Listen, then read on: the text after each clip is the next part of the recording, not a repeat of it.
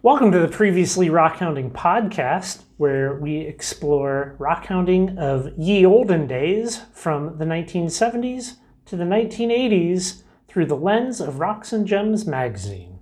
This is going to be episode 0, where we just discuss the very concept of this.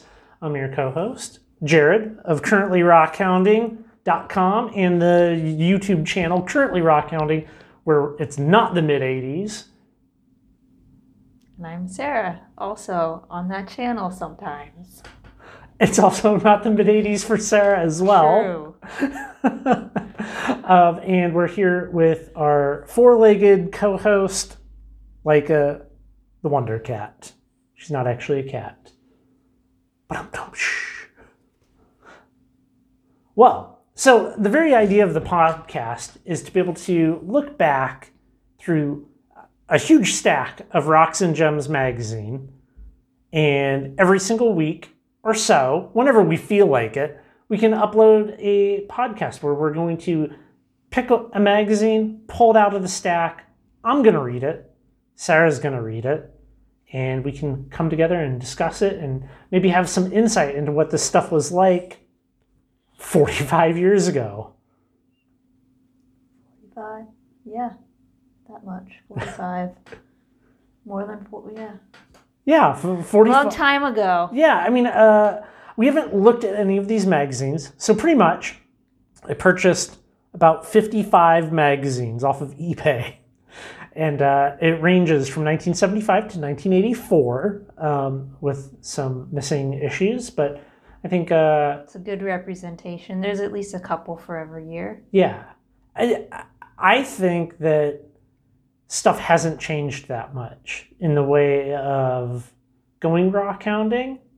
But I think as far as lapidary goes, things have changed a lot. Mostly like what's popular. I don't know. I don't know if that's going to be... I don't know. What kind of trends do you think you would see now versus then? I think as far as rockhounding goes, the whole concept of like having a vehicle, having an old truck and driving out into the desert or wherever and going rockhounding and kind of having a trip report and all of that is going to probably be the same. But yeah. With the lapidary stuff, like things like turquoise. Turquoise used to be really big, and like that kind of jewelry and some of that stuff is less in fashion because, part of lapidary is making stuff that's going to be hot and sell, right? And wouldn't that trend change from the 70s to...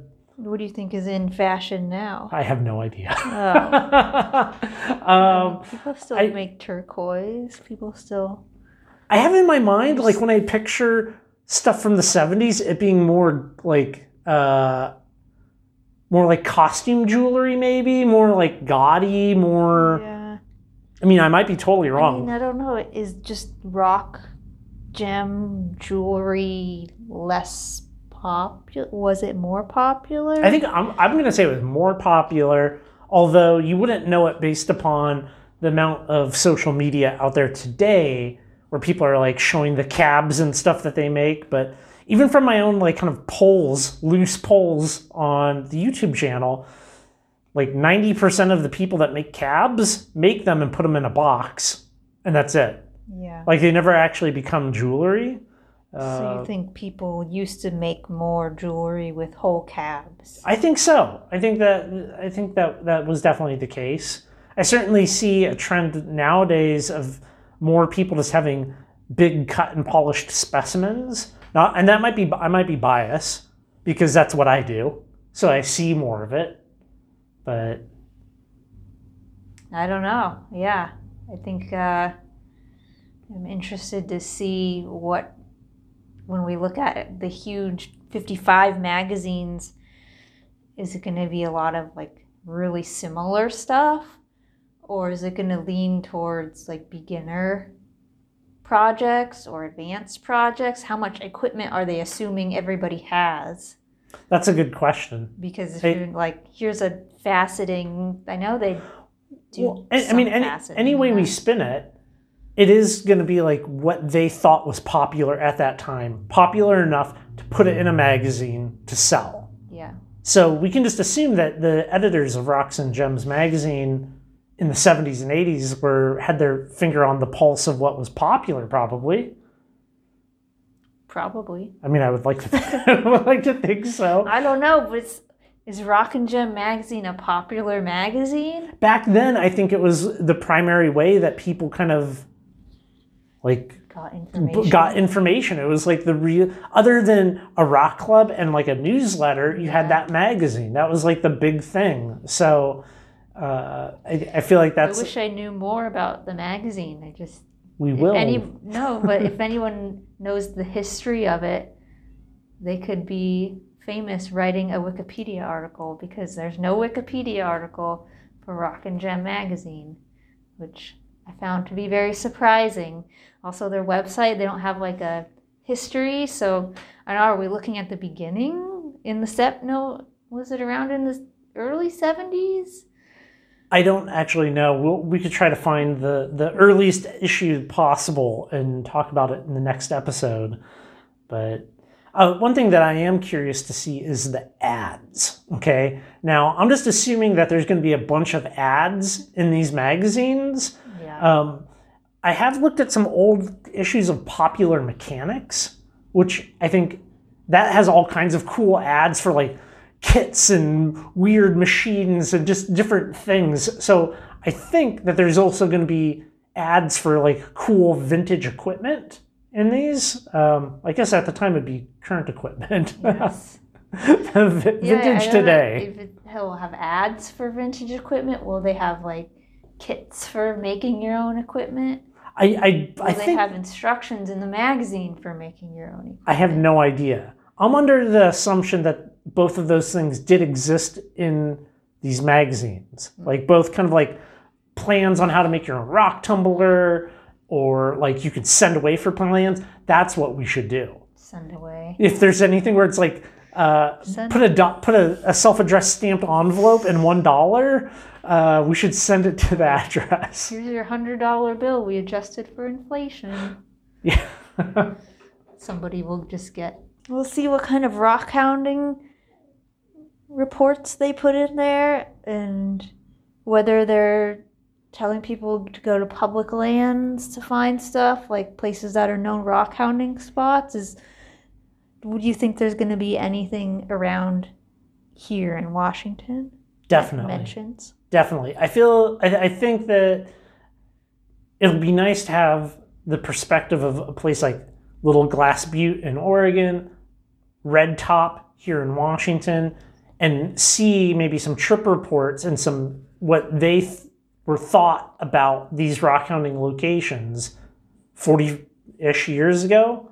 There's the whole like idea that we're running out of locations, we're running out of material. So it'll be neat to read some of these and then look them up in modern day times and be like, oh, they were saying that the material is running out 45 years ago. And then here we are today, and people are still going out and doing, hitting the spot. I wonder if there's like a letter to the editor, like opinion section in it, where people write in. They'll be like, no, you told my favorite spot. It's going to be ruined. Or like, in 1978, June, you reported on this spot. Well, I went out there yesterday, and it was trashed. Thanks, Rock and Gem magazine, ruining this hobby. I don't think they would print that letter. They probably I wonder how much hate mail they got. I don't know. I've gotten a decent amount. Right, so they must have gotten some. I think, I know that there used to be like some newsletters that people could write into, and they would write in and ask for advice. So I wonder if there's any advice columns in these. Yeah. I would love to read like the advice being given out back then. I mean, I'm sure at least there's going to be a couple articles on like, are you new to rock hounding? The basics, advice, stuff like that. I don't think that's going to be different at all. I think the advice for somebody that's new back in the 70s would pretty much be the same as today, except today would be like GPS. Yeah, do you think it's going to be good advice? I mean, if the advice is like bring water when you're going to the desert and never leave home without your rock hammer and, you know, like bring a milk crate to put your finds in, that type of like standard advice, like sure, like that's kind of timeless. Yeah. I mean, sometimes advice is like, go check out your local rock club. They know all the secrets. And then there's no further advice on what to do once you get to the rock club. Or, I don't know, make sure you're not on private land, but like, that would have been really hard in the 70s. It would have. You would be like, what would you do? You'd go down to the county assessor's office and ask, just to like look at some plot maps? I don't know, yeah. I mean, I think that would be there's signs up and be like, I don't know, there wasn't a sign. Yeah, stick to Forest Service lands, like National Forest, have printed maps. Yeah.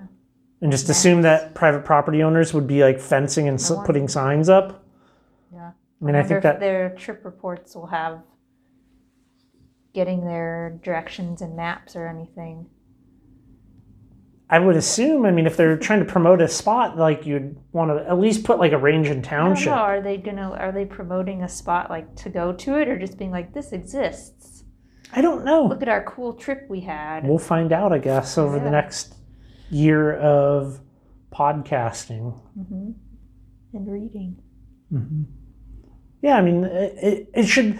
I hope to make my way through the issues and come away from it with some insight into what people were doing 45 years ago. Because the reality is, even if you were rockhounding in the mid-70s, like you've probably forgotten what it's like.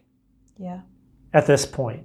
And you're certainly not conveying that information in the form of a podcast or a YouTube channel, probably. And there's nothing wrong with that, but I definitely want that perspective. So. Yeah. We'll see.